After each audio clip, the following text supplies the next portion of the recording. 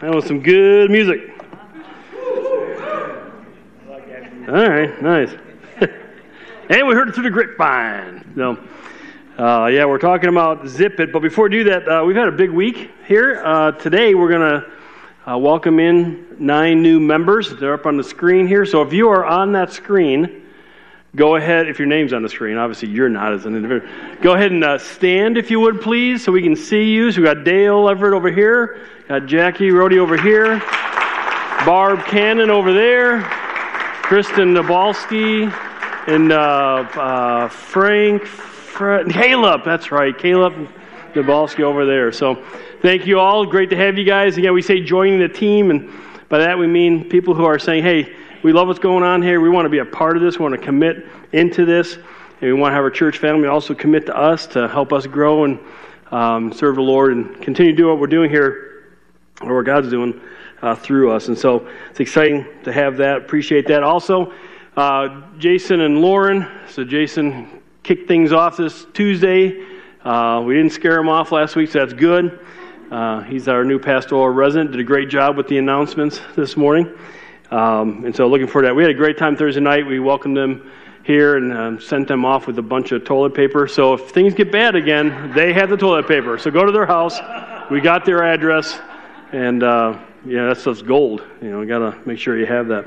So appreciate all those who gave as well to help with them on that. And then we made sure that we got Jason his door on the office there. You got that up there? Yeah, there it is. So, So we want to make sure it's secure as possible, So we did start thinking maybe we should just made that into a shower and bathroom, But anyways, and I also want to do. So I was thinking about this too. That I bust on Logan quite a bit. I was giving him a hard time yesterday, and I felt kind of bad about it.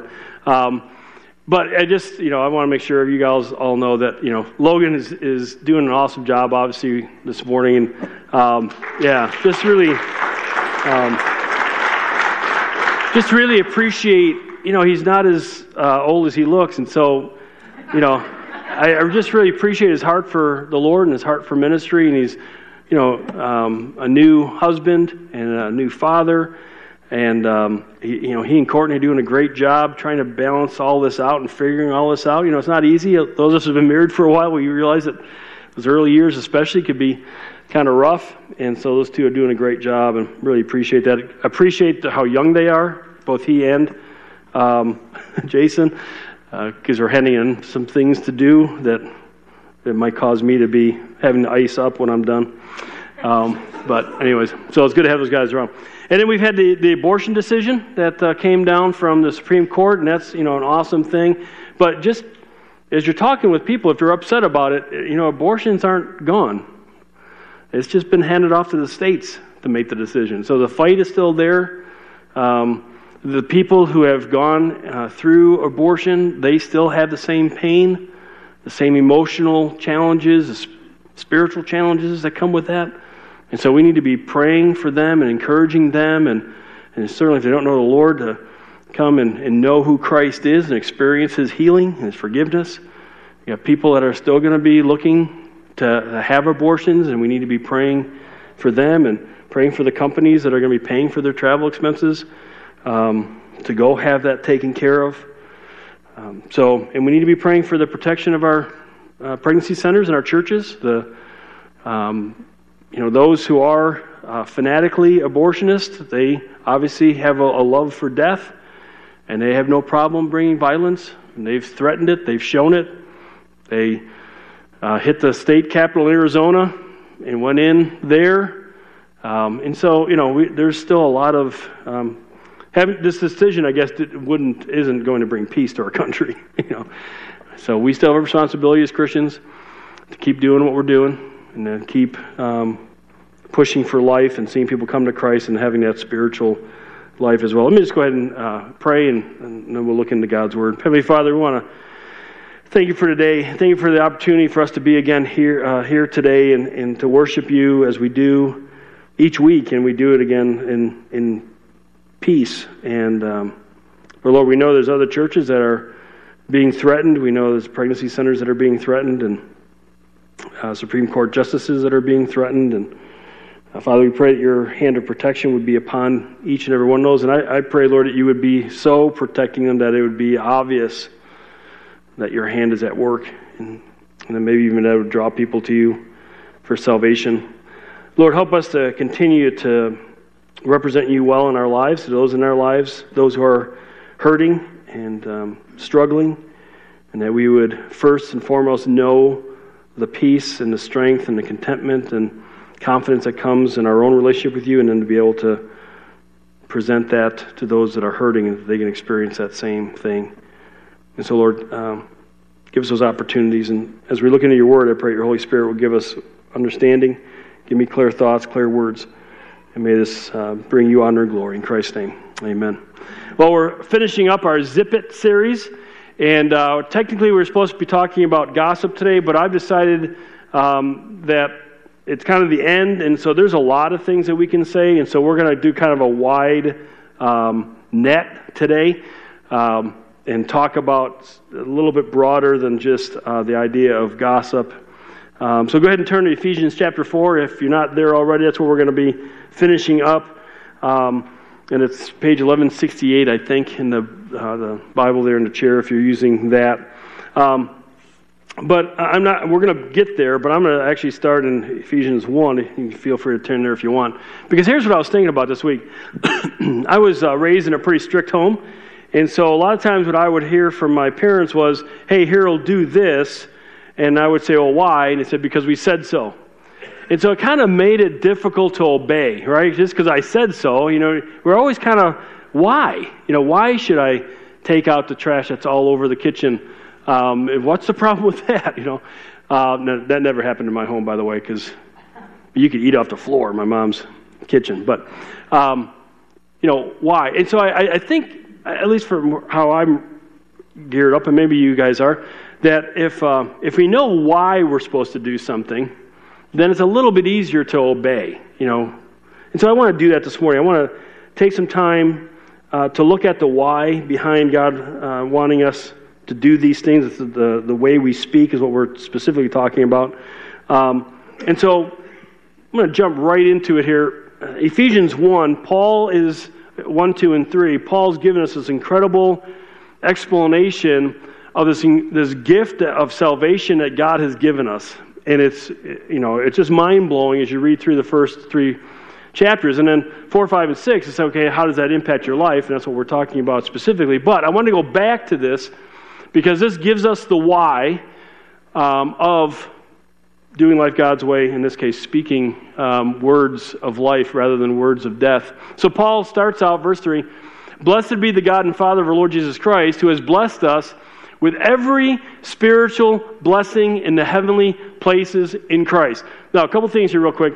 Paul doesn't use the word Christian in his writings. But he does use the phrase in Christ, which is, and if you start kind of thinking about what does it mean to be in Christ, I mean, you're in your clothes right now, right? Thank the Lord. And I'm just saying, so we are in Christ. It even says we are clothed in Christ's righteousness. We are in Christ, which gives us every spiritual blessing in the heavenly places, which means everything that happened with Christ, his death, burial, resurrection, ascension to heaven, that's going to happen to us. And some of that has already happened. We've died with Christ to our old way of doing life, to the sin that controls us. And we're living for God, just like Jesus lives for God.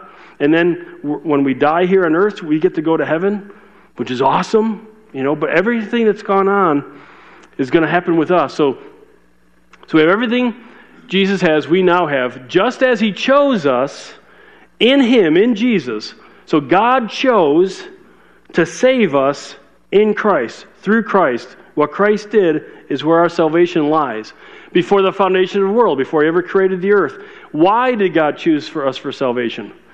That we would be holy and blameless, that we would be set apart for God's purposes, no longer for our purposes. That's why we say we don't live life our way anymore, we live life God's way, because we are to become holy. We become set apart for God's purposes, and that we be blameless. That means morally right. It doesn't mean that we are perfect, but that we have the ability now to do what's right, to live life the way God wants us to live. All right. In love, he predestined or predetermined to choose us to adoption as sons and daughters. So we're children of God through Jesus Christ to himself according to the kind intention of his will. Why did he do that? Again, why did he save us, adopt us? To the praise of the glory of his grace. It's the first time he's going to use this phrase, which he freely bestowed on us in the beloved, talking about Jesus Christ. Go ahead and go next. So in him, Jesus, we have redemption, or we're freed from sin's consequences. We don't have to go to hell. We get to go to heaven. But also it's control over us. We still sin, but God gives us the ability through the Holy Spirit to not follow through on that if we would turn to him and do what we need to do. We talked about it last week. We'll talk a little bit more about it this week.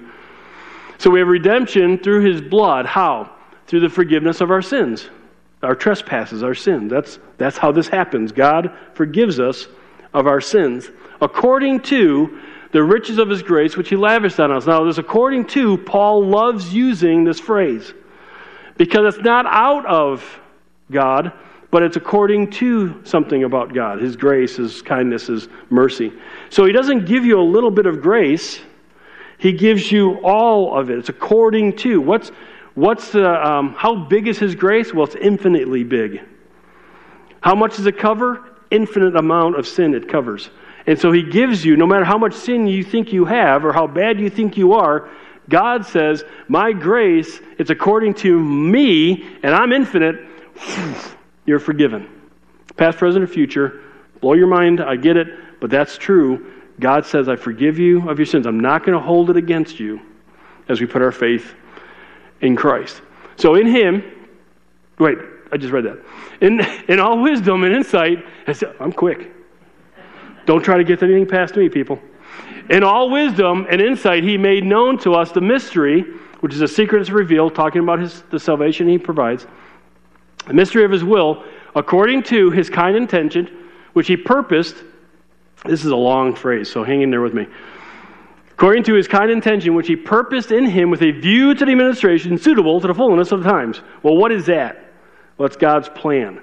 So that is a summing up of all things in Christ, things in the heavens and things on earth. So basically what he said there was that really long phrase, is that God's plan to save mankind and bring all of history to a close in Jesus Christ. That was God's plan. That's that administration and real big words that he uses there. In him, we have obtained an inheritance, talking about heaven, having been predestined according to his purpose, who works all things after the counsel of his will. So what's God's purpose and will? Here it is. To the end that we who were the first to hope in Christ would be to the praise of his glory. So there's a second time out of three that he uses this phrase. And next, in him, Jesus, you also, after listening to the message of truth, what's that? Well, it's the gospel of your salvation. Having also believed, so it's not just hearing it, like I'm sharing the gospel with you right now. So it's not just hearing that, it's you going, oh, I need that. It's you taking a step of faith, and I've already done it in my life, and many of you have already done it in your life, where you entrust yourself into God's hands, saying, I believe what God says salvation is. So the gospel of your salvation, having also believed, you were sealed, and that means to be identified as one adopted by God, in him, in Jesus, with the Holy Spirit of promise. So God the Father, God the Son, now God the Holy Spirit, who is given as a pledge. It's a lifetime guarantee. We love lifetime guarantees, right? I buy auto parts. I'm always looking for the ones with lifetime guarantee. Because if it fails, I want another one, right? Well, we have a lifetime guarantee of our inheritance with a view to the redemption of God's own possession. Why? Third time, which in biblical terms he's emphasizing, is to the praise of his glory. So, no matter what you have maybe heard salvation is, no matter who it is who's told you about what salvation is, because we have a lot of different people saying a lot of different things about what God says salvation is, the Bible, which is from God, is telling us that salvation is God forgiving our sins, your sins and my sins. It's a personal situation here, all right? So God forgiving you of your sins or me of my sins through our trusting what he says, and that is that Jesus took our eternal death on the cross, took God's wrath for you and me on the cross when he died there. Because that's what salvation is. That's how you gain a relationship with God. It's not us doing a bunch of stuff, whether it's religious stuff, religious traditions, or just being a nice person. That's not what it is. It's never described that way in the Bible. The numerous times that it's described, it's never described that way in the Bible. It's always described as God doing a work in us. And we know He has to, because Paul tells us in the next chapter we're spiritually dead. And so we can't save ourselves. We're dead, spiritually speaking. So God has to do something. And so then once we come to Him and say, God, please forgive me my sins, and I'm trusting that Jesus took my eternal consequences for my sin on Himself, God then forgives our sin. He frees us from our sin. He puts His Holy Spirit, God the Holy Spirit, into our lives. And then God the Holy Spirit does His work in us, and that is confirming that we're a follower of Christ now, that we are in Christ. As we get into God's Word, He gives us understanding of God's Word. As you sit here and listen to me teach God's Word, God's giving you understanding from His Word. I'm just here trying to voice it accurately. And so He does, and then when we need to do life His way, we ask Him to give us the power and the strength and the desire to do that, which we talked about last week. We'll talk a little bit about this week. So He adopts us into His family. We become children. And as children, we look like our parents. So as new children of God, we need to be becoming more and more like God in the sense of looking like Him. So God saved us for His glory. Now, why does He say He saved us? Do we got that up on there? Yeah. So He saved us to be holy and blameless. So He saves us for His glory. Verse 4, that we are saved to be holy and blameless, to be set apart for His purposes, to be used wherever we're at, wherever we live, wherever we work, all that, for His purposes, for Him to do what He wants to do in and through us. It's not for us anymore. It's for what He wants to do, and that we would be blameless. Again, morally right, though we know we sin, but we're constantly becoming more and more like Christ. That's the direction we should be going in. He said we're saved to praise God's grace. And so we're saved in order for us to thank God for our salvation, His grace, this gift of salvation that we don't deserve, we didn't earn, that He gave because He loves us. And so we're saved to praise Him for His glory. 11 and 14 talks about that we just praise Him and make Him known. And that's really kind of the summary here. God saves us so that we will know Him, and that know is kind of a personal relationship, and then that we would make Him known. That through our lives, through how we speak, which is what we're talking about in this series, and then through our lives, we'll make Him known. Other people will see who He is by how we live our lives. And so again, what we say, what we do.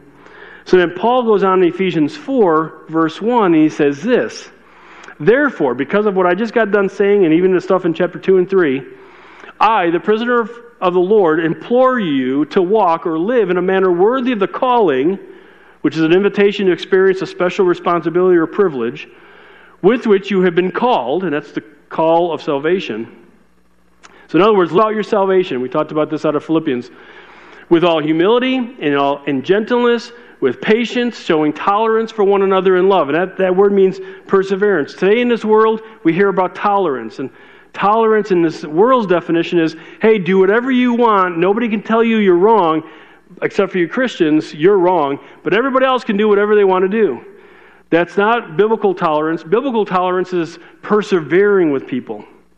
It is when we're hurt by other people, especially if we're hurt by other Christians, because we hold everybody else to a higher standard, Christians to a higher standard. So when a Christian hurts us, we need to persevere.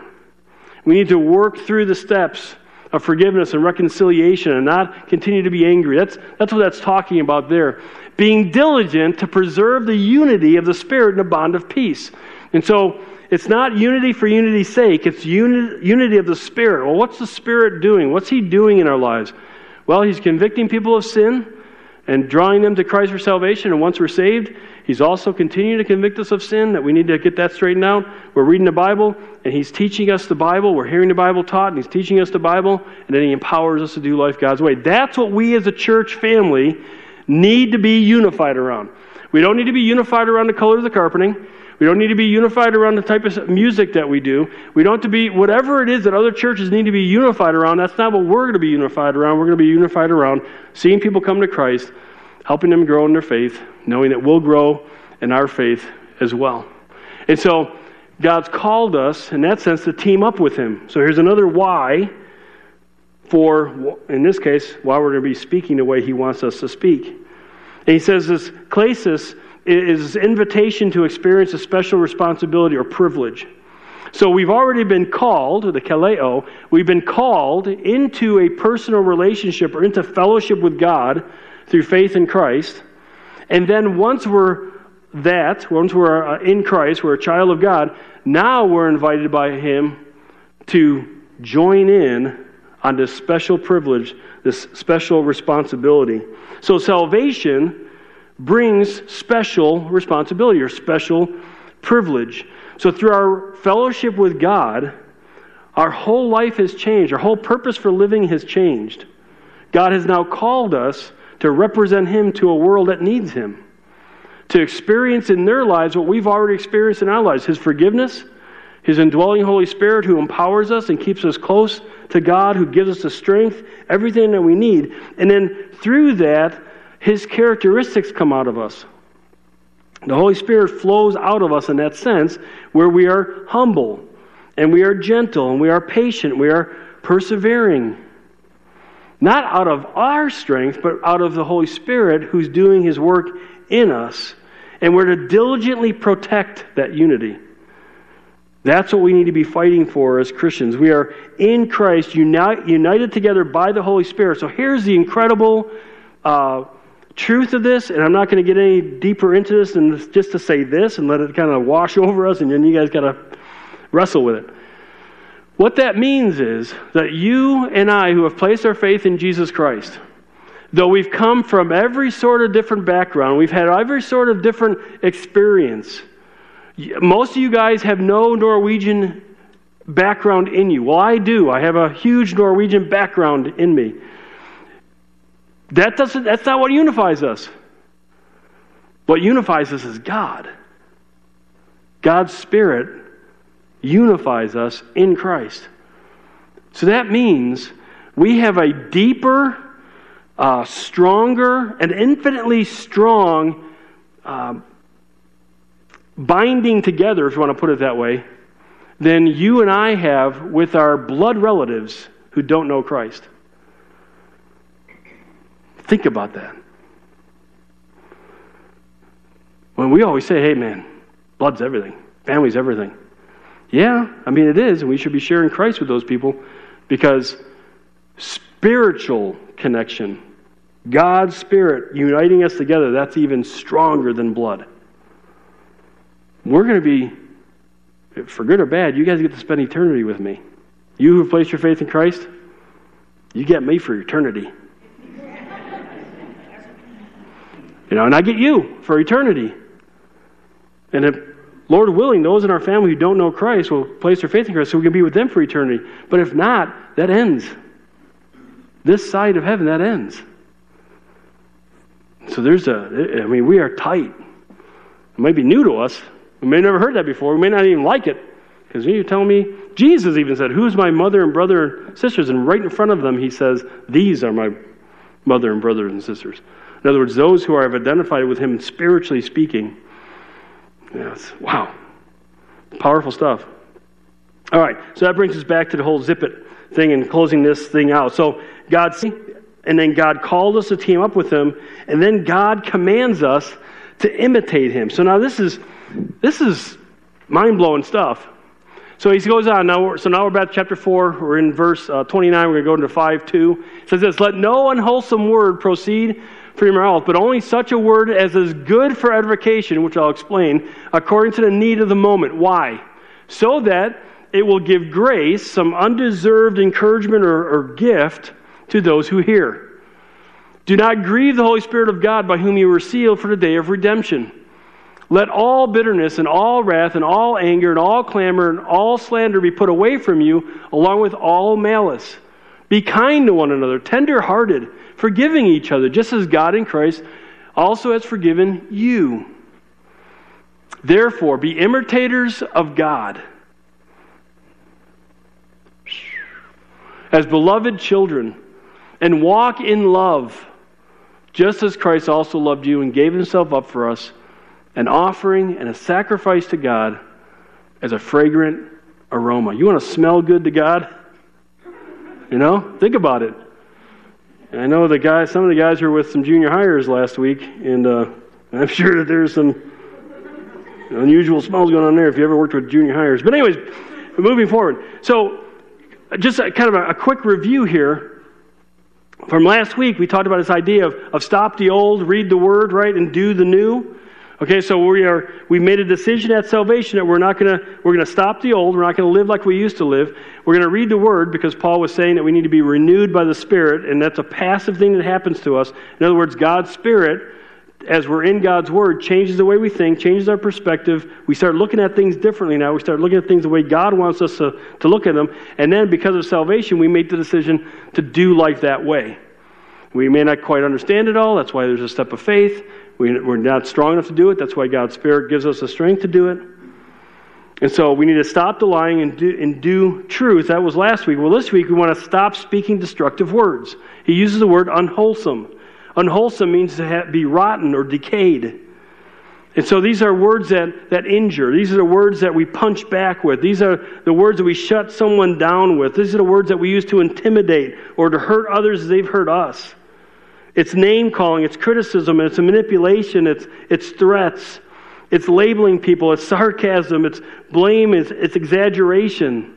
Whatever it is, if you're wondering, I'm not really sure what these are, whatever someone might say to you to hurt you, then that's a word words you shouldn't be using to hurt somebody else. It's another way of doing it. Do unto others as you want them to do to you. The golden rule. And so we need to stop speaking these destructive words. He says, let no unwholesome word proceed. It means to not let it ever pass your lips. Remember last week we were talking about, God says, hey, be angry, but don't sin. Because he knows that as humans, we're going to think something before we ever do something. And so someone does something to us, and right away our first initial thought is to respond like we've always responded. It's because we've trained ourselves. And so he gets that. He says, be angry, but then stop there. Don't continue on. Stop, take a deep breath, spend some time praying, get into God's Word, use some words God's Word that you've memorized, just have it in your head, and then respond without sinning. All right? And so he said, you might have a word come into your head or a phrase come into your head, but don't do it. Don't let it proceed out of your lips. Keep it up here, work it up here with God, and then whatever proceeds out needs to be what's encouraging. And so this, don't let it proceed, again, it's that present imperative. All these commands are present imperative. Day in, day out, no matter what's going on, no matter what you're thinking, no matter what you're feeling, no matter who the person is, no matter what the person has said, don't let a destructive word come out of your mind. Zip it. Keep it in your head. But sadly, this happens, and it happens in the closest relationships that we have. Spouses, husbands, wives. What are the words that we're using towards our spouse? Are we bringing decay into our relationships? Are we letting rottenness, bad breath, spiritually speaking? We need to throw mint in there. I grabbed one right before message, just in case, for you guys, or up close. Man, we shouldn't be threatening our spouses. We shouldn't be threatening divorce, threatening, I'm leaving, I'm out of here. This is the way you want to be. Well, then you leave. Man, none of that should be going on in our marriages, Christians. God's not about division. God's about what? Unity of the Spirit. What does the Spirit want? The Spirit wants you two becoming more and more like Christ and growing closer and closer to each other. And so we do that present actively, no matter what our spouse is doing. In fact, in spite of what our spouse is doing, this is how we respond. Children, parents, children to children, Man, what are we saying? Are we tearing each other down? To each other? Or are we tearing people down to other people? I'll tell you, if there's conversations going on in our lobby where the husband is bashing the wife or the wife's bashing the husband, and you're in my earshot or Kim's earshot, we're coming at you. Fast and furious, boy. We'll be right there. Test me. No, because, man, we shouldn't be doing that. We can't do that. What should we be doing? We need to be speaking words of encouragement. He says edification. That's oikos and dome. In the Greek, it means house builder. And so we need to be building the house. We need to be building people up. Spiritual strengthening. How do we do this? Well, it's according to the need of the moment. What is needed right here? Whatever conversation I'm in, I need to be ready, and God's going to help me do that through His Word and Holy Spirit to give the word that's needed at that moment. Is there a conflict? Then I need to be bringing words of peace to that. Is there pain? I need to be bringing words of comfort to that. Whatever the need of the moment is, that's the word that we need to give to others. And we give it as grace. Charis, it means gift. It's undeserved. So in other words, we give it to the person especially when we think they don't deserve it. Just like Jesus died on the cross, especially when we didn't deserve it. Because the Bible says before we came to Christ, we were enemies of God. God saw us as enemies. He said, man, you're sinners, you're enemies. He died anyways. He gave that gift anyways. And so it's through our words that then we become a conduit of God's grace to others. He says, stop grieving the Holy Spirit. When we use destructive words, the Holy Spirit who's in us, and if it's a Christian, because Paul's really talking about Christians practicing this in the church before they go out and do it in the world. When we're together as Christians, and we say something to another person who's a believer, especially, a spouse or kids or even just in our church, whatever, we're starting to cause division rather than unity. And so he says, don't grieve the Holy Spirit. Grieve means to cause mental or emotional distress, to bring sadness. It's a present imperative again. Make this as a lifestyle, day in, day out, no matter what the circumstance, no matter who the person is, and how irritating and frustrating they are, no matter what they've said to you. Don't grieve the Holy Spirit. Don't bring division into that situation. Talked about last week, the devil having an opportunity. Ephesians 4:3 says, diligently preserve the unity. That's what we need to be doing in our response to others. We get this, right? See, this is the cool thing. This proves that God, the Holy Spirit, is a person and not a thing, not a power, not a force. You can't grieve a force. You can't grieve an outlet that has electric coming through it. That's energy. You can't do that. It's an inanimate object. You can only grieve somebody who is a person and somebody who loves you. If someone doesn't love you, they're not going to be grieved by you or me. And so God, the Holy Spirit, He's a person and He loves us. And He wants to keep us unified together. Why? Because He's the one who has sealed us. He's our identification mark.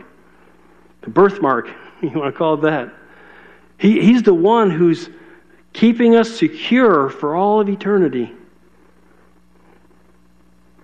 And so we need to stop the old attitudes. It says to put away. This means to take away, remove by force, to even kill. We're supposed to kill our old self in that sense. To be so sure we don't want to have these attitudes that we're going to talk about here that spark or bring out this vomit of destructive words. And it also has this idea of carrying it far away. It's an aorist imperative. In other words, we can't do this in and of ourselves.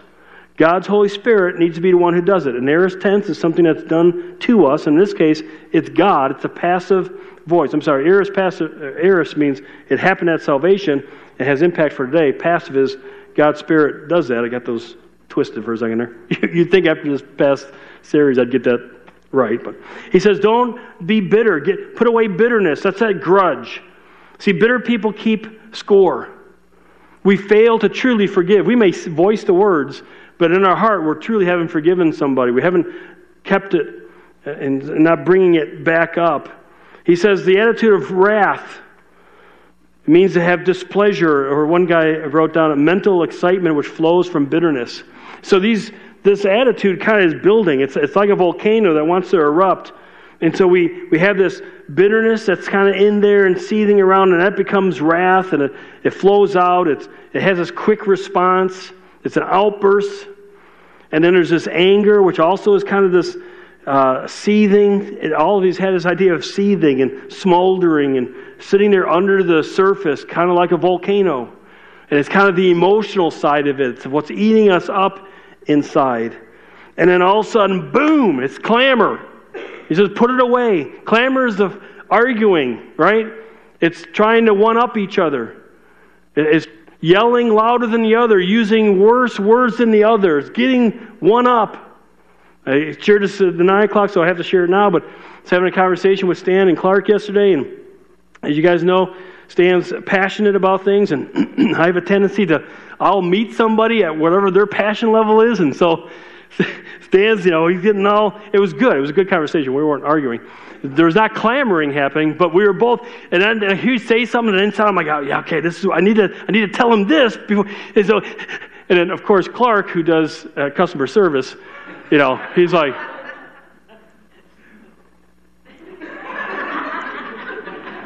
and then we get done, we walk out. Clark hasn't said a word.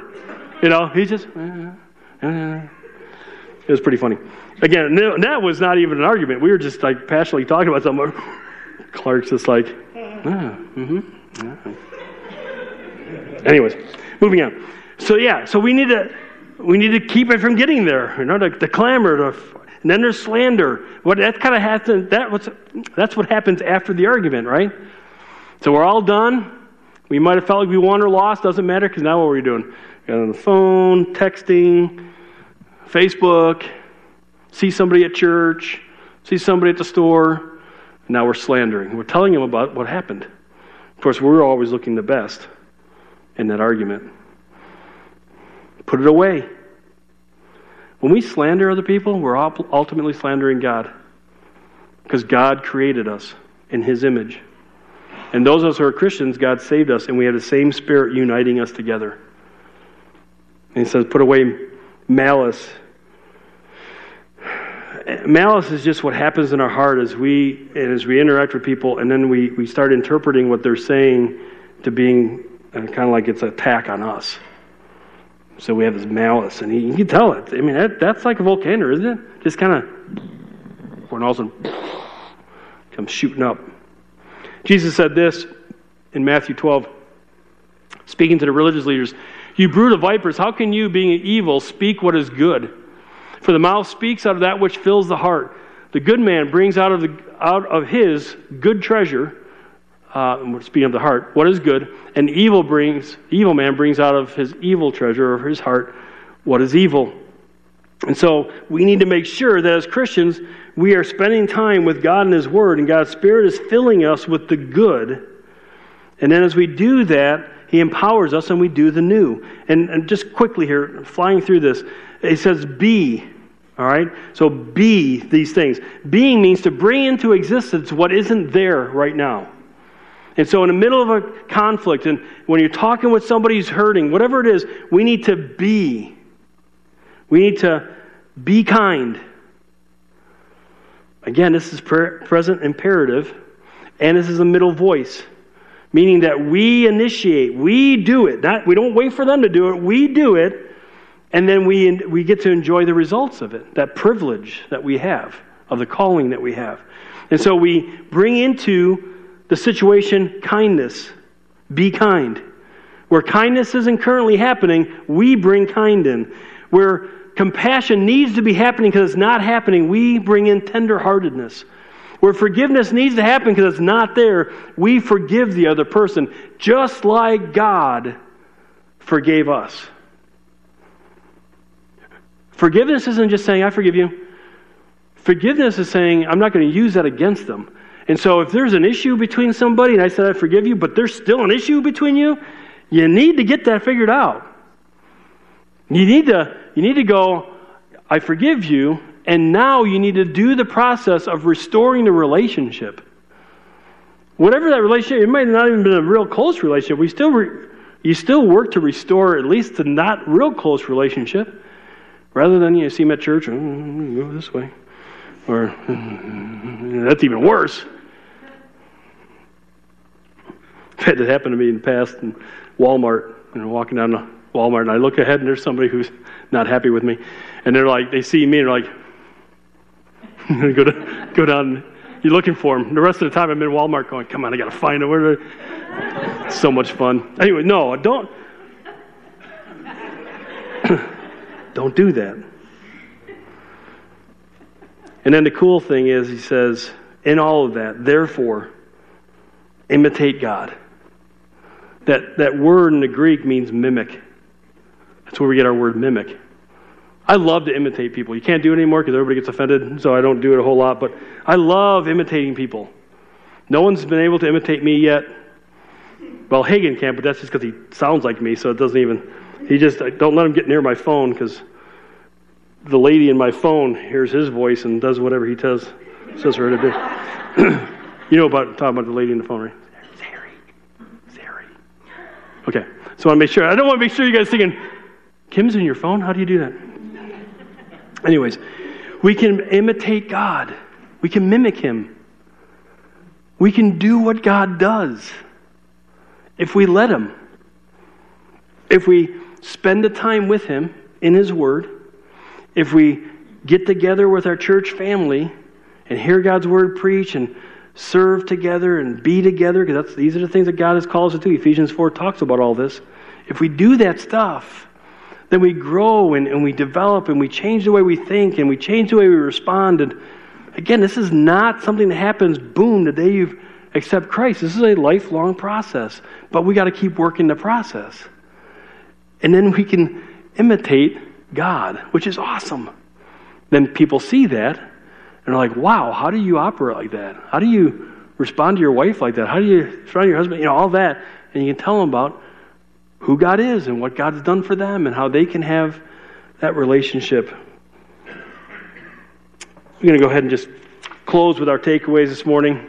I feel bad for the band. I just started getting too long and the band never gets back up, but it'll bring it back for next week. So here's our takeaway. Simply this. Is encourage you to spend time with God this week and just ask the question, what fills my heart? What is it that I'm constantly thinking about? Is it the things that bring up the bitterness and the wrath and the anger and the clamor? Not to mention the fear, all that other stuff too? Or is my mind beginning to be filled with humility and gentleness and compassion because God's Spirit is at work, because I'm spending the time with Him in God's Word. I'm meditating and thinking about it throughout the day. I'm thinking through the circumstances, experiences that I find each day that I know I'm going to come into, and I need to change how I respond to this person and that person, because God's going to give me the strength to do it. What fills your heart? Let's go ahead and stand, and we'll close in prayer.